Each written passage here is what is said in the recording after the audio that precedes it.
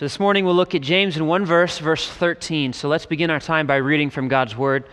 Would you look at your Bibles and read with me James chapter 2 and verse 13. God's Word says this: "For judgment is without mercy to one who has shown no mercy. Mercy triumphs over judgment." This is God's Word. Well, everyone loves an aphorism, those pithy, witty little expressions that boil down a truth into a few memorable words. You know, they're used by epoch-shaping thinkers like Nietzsche, who famously said, "What doesn't kill me makes me stronger." Or our own Thomas Jefferson, who, in that iconic expression, said, "The price of freedom is eternal vigilance."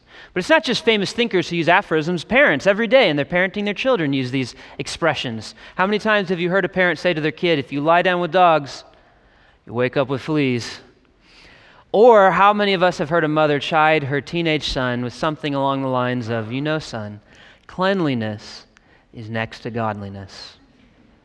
We love aphorisms. But of course, the greatest aphorist of all time was none other than the Lord Jesus himself. In fact, many of the most famous aphorisms have been falsely attributed to other historical figures, but in fact find their origin in the words of Jesus. I would love if someone would contact history publishers and tell them to stop attributing "a house divided against itself cannot fall" to Abraham Lincoln. I love Abraham Lincoln. I was raised in the land of Lincoln. I went to an undergrad where I walked past a Lincoln statue every day, and I blessed it on my way. And yet his best lines weren't original to him. They come from our Lord, the greatest wordsmith who ever lived. And one of his best students was his little brother, the author of this letter, James. And in James chapter 2, verse 13, in his typical laconic style, James boils down for us the truth of the gospel into two little aphorisms, two memorable statements that give us the two sides of the coin of gospel truth. And so this morning, what I want to do is look at this one verse, the two sides of the gospel with you, and I'll walk through them with you under two headings. First, James shows us an unmerciful judgment. And secondly, he takes us to a merciful judge. And so I want to look at this verse under those two headings, the unmerciful judgment and the merciful judge in James 2:13. First, notice the unmerciful judgment. Look in your Bibles at verse 13. The first thing that you notice is the first expression. It says, "For judgment is without mercy to one who has shown no mercy." And the first thing to take notice of is this little connecting word, "for." It takes us back to what preceded. In fact, particularly the verses that Jesse walked through with us last week, beginning in verse 10. Let me briefly remind you of those. Look in your Bibles at James 2, verse 10, where James says, "For whoever keeps the whole law but fails in one point has become accountable for all of it. For he who said, 'Do not commit adultery,' also said, 'Do not murder.' If you do not commit adultery but do murder, you have become a transgressor of the law." James tells us that if you break the law, even at one point, you make yourself a lawbreaker. It doesn't matter what part of the law you break, because the law is one, because the law flows from a God who is one. And the law is merely a reflection. It flows from the very character of God. So no matter what part of the law you break, you're fundamentally always breaking the law of God. In other words, you're sinning against the same God. Therefore, guilty. The law then functions to condemn us. In our natural state, the law stands over us as our judge to crush us and show us the reality of our guilt before a holy God so that we might flee to Christ.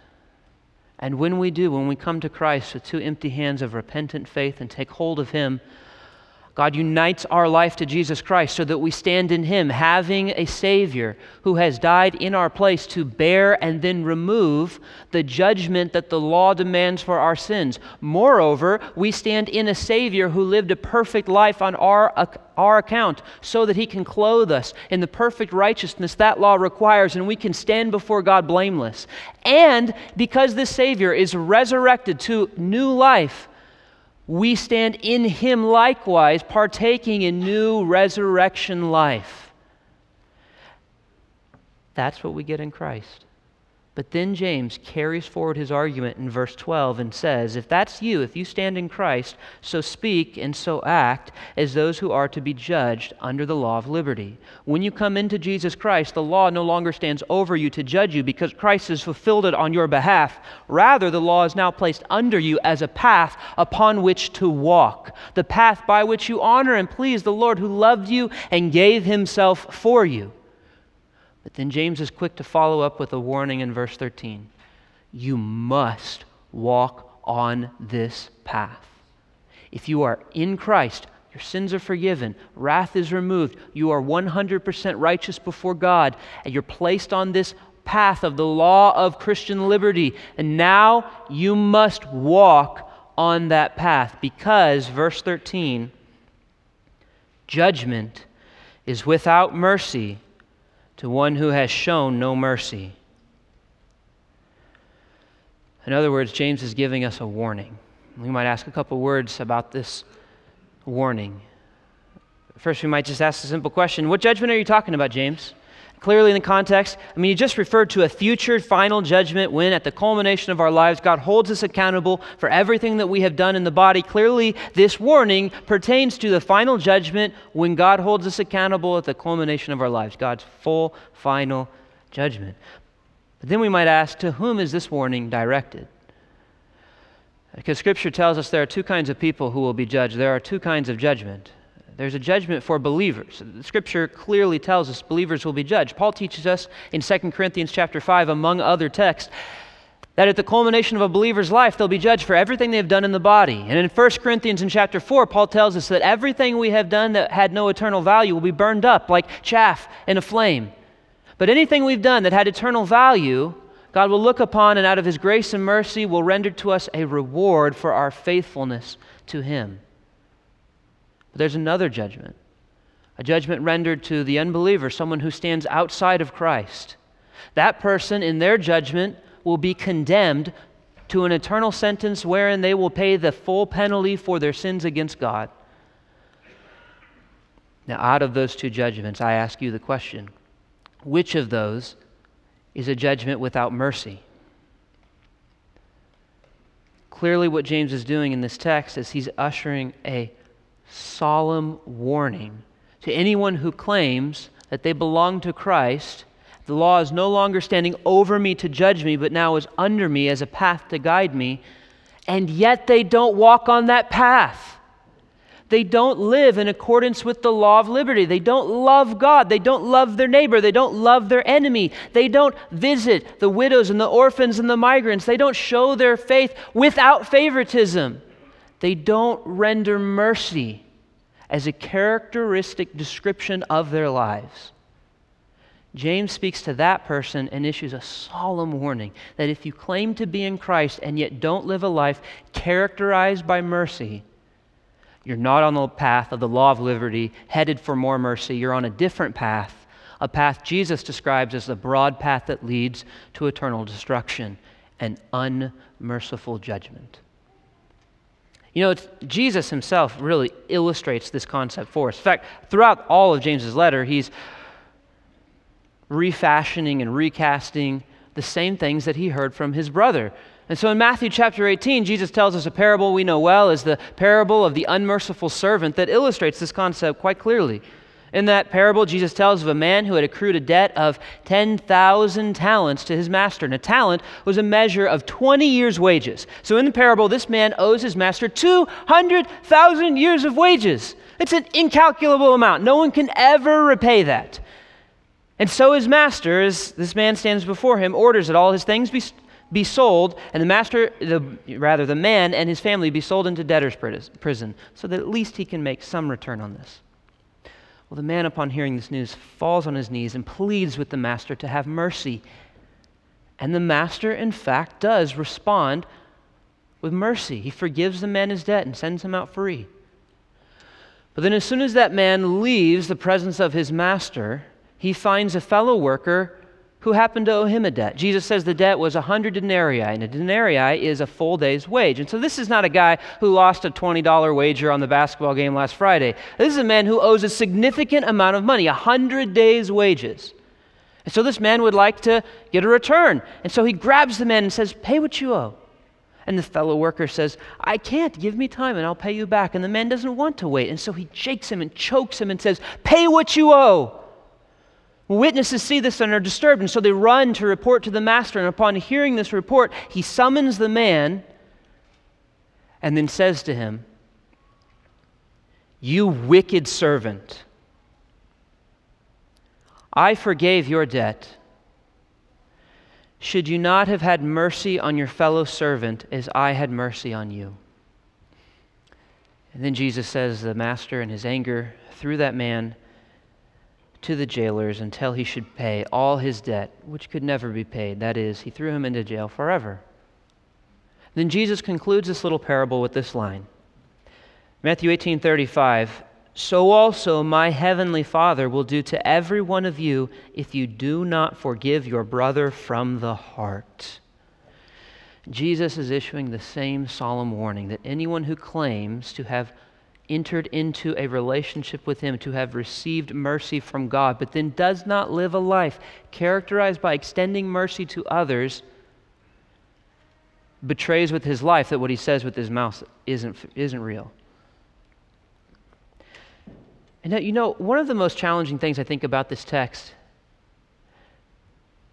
is that, did you notice that when the man in the parable left the presence of his master and went and found his fellow laborer who owed him money, and then he demanded that he pay what he was owed, he did not do anything that would be considered before the law unjust. It was well within his legal rights to demand that this man make good on his debt. It was well within his legal rights to throw that man into debtor's jail until the debt be repaid. He did nothing that could be considered unjust before the law. He was acting justly, and Jesus says, that's not what God requires. What God requires, not first and foremost, is to turn around and to exercise our rights and to assert our rights first and foremost, but first and foremost to think as people who have received mercy.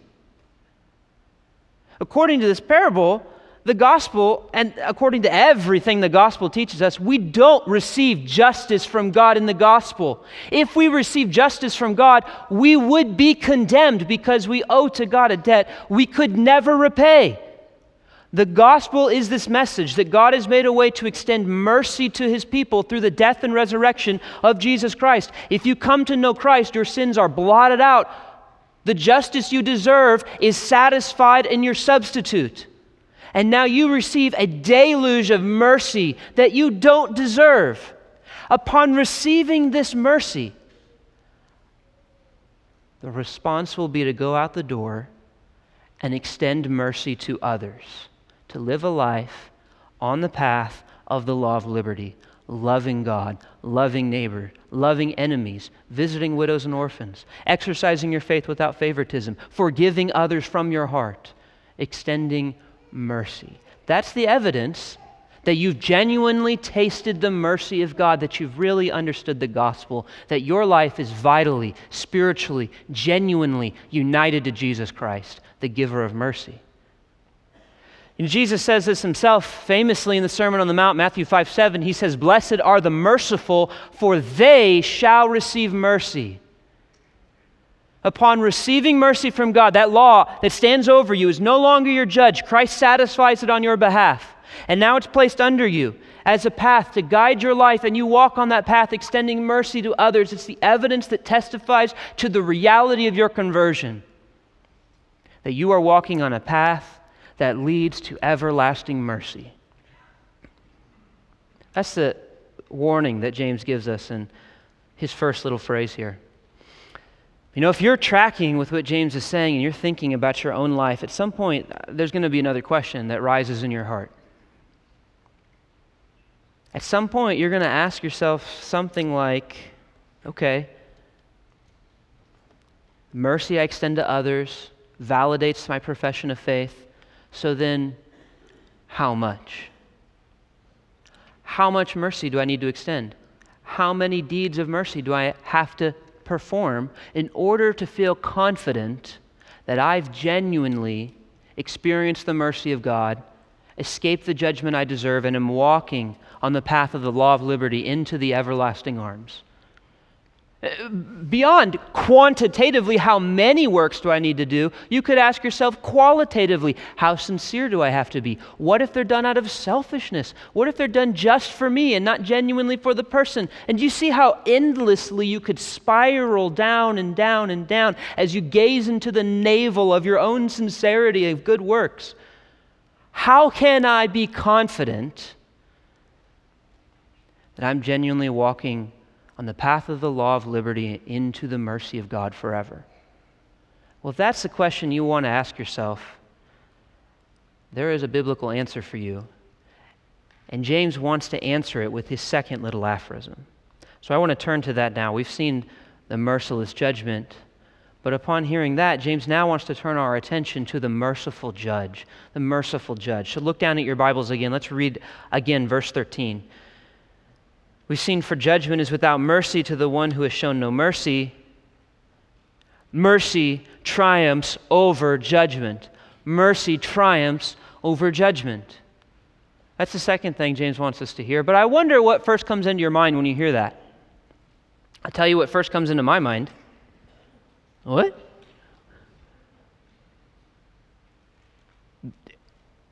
It's so abrupt, isn't it? It just feels so out of the blue.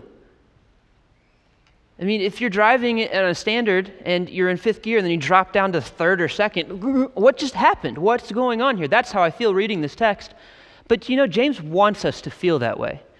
He's used a literary technique that grammar geeks would get excited about. It's called a syndeton. It's when you intentionally omit a conjunction in order to make something stand out very abruptly. You notice the beginning of this phrase, the beginning of this verse has this little conjunction, for, that clearly connects that statement to what's gone before, so we understand where that falls in the flow of his argument. But then mercy triumphs out of judgment, just comes out of nowhere, and it's supposed to shake you and jar you and get you to start thinking and asking questions. Why is this here?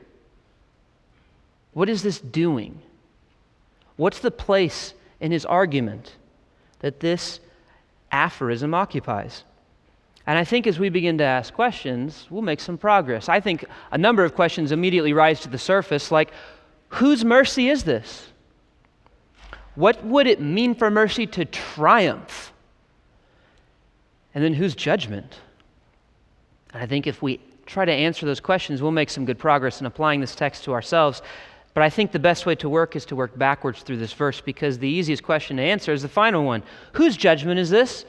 Clearly, in the flow of this argument, the judgment he's speaking of is the judgment of God, that final future judgment, the culmination of our lives when God renders to us according to our works.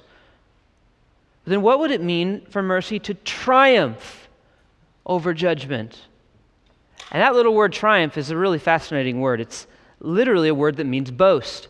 Now, I'm reading from the English Standard Version to this morning. If you're reading from a New American, you're lucky, because you have a little footnote in your Bible that tells you an alternative translation for this word triumph is boast against. Literally, the word means boast. Every other time it occurs, it literally means boast. It's an intensive form of Paul's favorite word for boast. If you read Paul's letters, you find him boasting of all kinds of things. He boasts in the cross. He boasts in his weaknesses. This is the intensive form of that verb that means to rise up and boast over someone in triumph.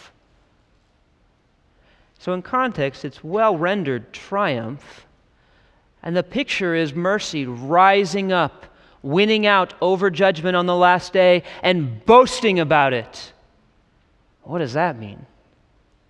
And to answer that, we've got to ask that final question in this little series: whose mercy is this? I suppose there's a couple options, aren't there? It could be your works of mercy. Maybe it's your works of mercy on the last day are like a crowd. They crowd around you and they stand up and they boast and triumph over God's judgment. But then what would that mean? See, the trouble I have with understanding the text that way is that I think it would fail to solve the problem that a close reading and sensitive conscience brings to this little statement. How many works and how sincere must I be to know I'm walking on the path of the law of liberty? How many of these good deeds do I need to accrue so that they'll stand up in my defense in the judgment and boast on my behalf? How many? How sincere? How pure? So we still haven't answered our question. My friend, I want to tell you that if you are trusting in the sincerity or the quantity of your merciful works to triumph over God's judgment in the last day, you've misplaced your confidence. Because there's only one mercy that can triumph over God's judgment. It's God's mercy. This text is telling us that God's mercy triumphs over his own judgment. There's a way that God's mercy can triumph over his judgment. Okay, so linguistically we understand the text, but now what in the world does that mean? Because it sounds like, doesn't it, that God's having some kind of war inside himself. Mercy and justice are fighting back and forth. Is that how we should understand this? And I think to satisfy that question, we just need to remember some things we've already learned about the book of James in the last few weeks. If you remember, Jesse has already told us that James is one of the very first books in the New Testament to be written, and so the readers of this book didn't have other New Testament books to consult with. They had the Hebrew Scriptures. And we've learned that the original readers were Hellenistic Jews, Greek-speaking Jews spread about in the diaspora. Many of them, the majority of them probably, would have accessed the Old Testament through the Greek translation. And as they're reading the Old Testament in its Greek translation, they would have become very familiar with the two key words in this little statement, mercy and judgment. These two Greek words were picked up and used in the Greek translation of the Old Testament for massive concepts. This first word, mercy, it's this Greek word eleos. It was used as the word to translate God's steadfast love, his chesed, in the Old Testament. Usually in our English translations, we render it as something like steadfast love, loving kindness. It speaks of God's loyal love he extends to his people in his covenant faithfulness, his unending, unbreakable, reliable, covenant, loyal love that he extends to his people. It's fundamental to the character of God and the way he behaves towards his covenant people. For example, in Exodus 34, when God reveals himself to Moses and wants to reveal, this is the God that I am, we read at Exodus 34:6, Yahweh passes before Moses and proclaimed, Yahweh, Yahweh, a God merciful and gracious, slow to anger, and abounding in steadfast love. It's this word, mercy. This other key word in James 2:13, rendered judgment, it's the Greek word krisis. It can be rendered in a negative context, judgment, or in a more positive context, justice. And it's used in the translation of the Old Testament for the word mishpat, which has the exact same meaning. It's God's just judgment. God's just judgment. Throughout the Old Testament, we see that his justice, his judgment, is foundational to his character and the way he acts in the world. Psalm 89:14 says, righteousness and justice are the foundation of your throne, foundational to the way God exercises his sovereign rule of his created world is his justice. He always acts according to his righteous justice. And the Old Testament is emphatic that these two elements, these two attributes of God's character and nature are in harmony together. Jeremiah 9, verse 23 and 24, a well-known text, reads, thus says Yahweh, let not the wise man boast in his wisdom, let not the mighty man boast in his might, let not the rich man boast in his riches, but let him who boasts boast in this, that he understands and knows me, that I am Yahweh, exercising steadfast love, justice, and righteousness in the earth. For in these things I delight, says Yahweh. His justice and his loving kindness, his mercy, his chesed, his eleos, they're like two hands that he always uses in his actions. They're not to be divided. They're not in competition. They are part of the oneness of God. And with all of that background, in the readers of James' letters, they come to this abrupt little aphorism, mercy triumphs over judgment, and they have to be asking, what? So how do we understand this? And the reason that I traced all of that Old Testament information was to bring you to this point. Those key words, the key words that James is picking up and using in this little aphorism, are words that are constantly connected to God's covenant relationship with his people. They're covenant words. They're used to describe the way God acts towards his people in the context of a covenant relationship. He sends his son Jesus into the world. One of the last things that Jesus tells his apostles the night before he's betrayed and crucified is he makes patently clear what's about to happen.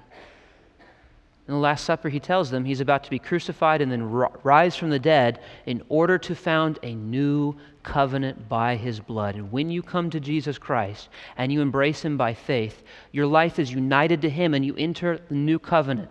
You enter a covenantal relationship with God. And it's in that context, and only in that context, that God's mercy triumphs over his judgment on your behalf. Maybe the best way to picture this is to think of a courtroom. So imagine a courtroom and you are on trial in this little scene, and God is your judge. And God's glory is the defendant. Every time that you sin, fundamentally your sin is against God. It's a belittling of God's glory. And God's glory in this trial is sitting there across from you as the offended party. God's justice is your prosecutor, acting to lay up a mountain of evidence against you, to demonstrate the reality of your guilt and that you deserve condemnation.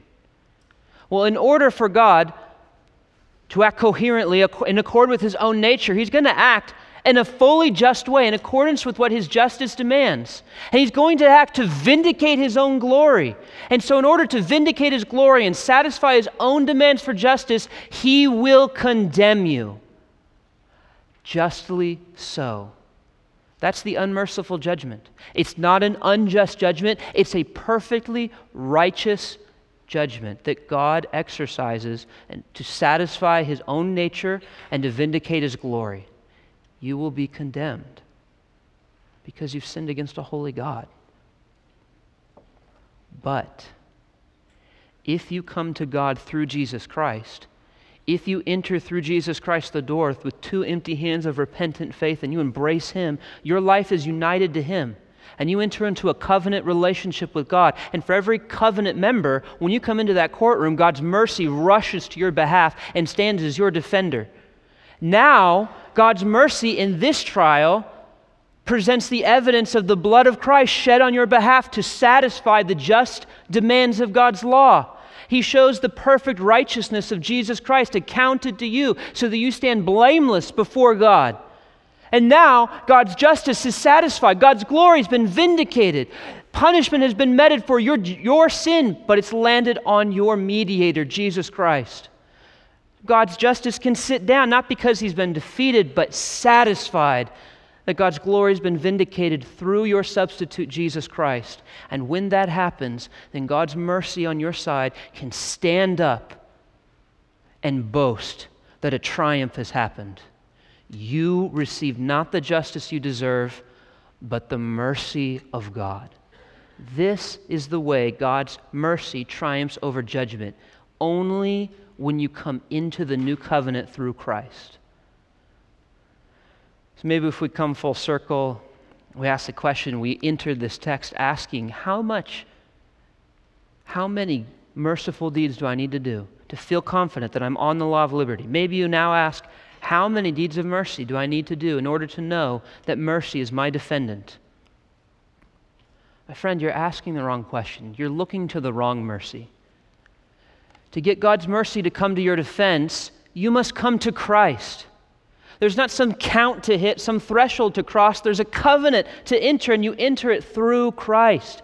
You enter it by coming to the end of yourself, recognizing you're bankrupt and your need of a Savior. And when you come to Christ, you're united to him.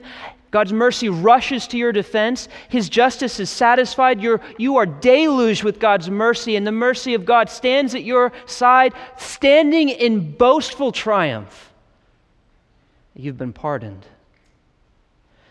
You know, thinking about God's mercy standing up and boasting in a triumph achieved for you reminds me of some of the ways that other saviors that God gave to his people in the Old Testament would stand and boast of the victories they'd wrought. You know, the book of Judges tells us about a period in Israel's history in which they were harassed by various enemies who sought their destruction, and God would raise up temporary deliverers, saviors, would save them from those who wanted to destroy them.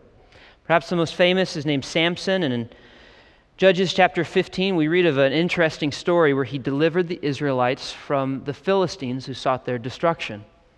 In verse 15, we read that when Samson came to Lehi, the Philistines came shouting to meet him. And then the Spirit of the Lord rushed upon him, and the ropes that were on his arms became as flax that has caught fire, and his bonds melted off his hands. And he found a fresh jawbone of a donkey, and put out his hand and took it, and with it he struck 1,000 men, and delivered Israel from those who would destroy them. And upon achieving this victory, he stood up and boasted in triumph. The jawbone of a donkey, heaps upon heaps. With the jawbone of a donkey I have struck 1,000 men. And as soon as he had finished speaking, he threw away the jawbone out of his hand, which, by the way, is the original mic drop.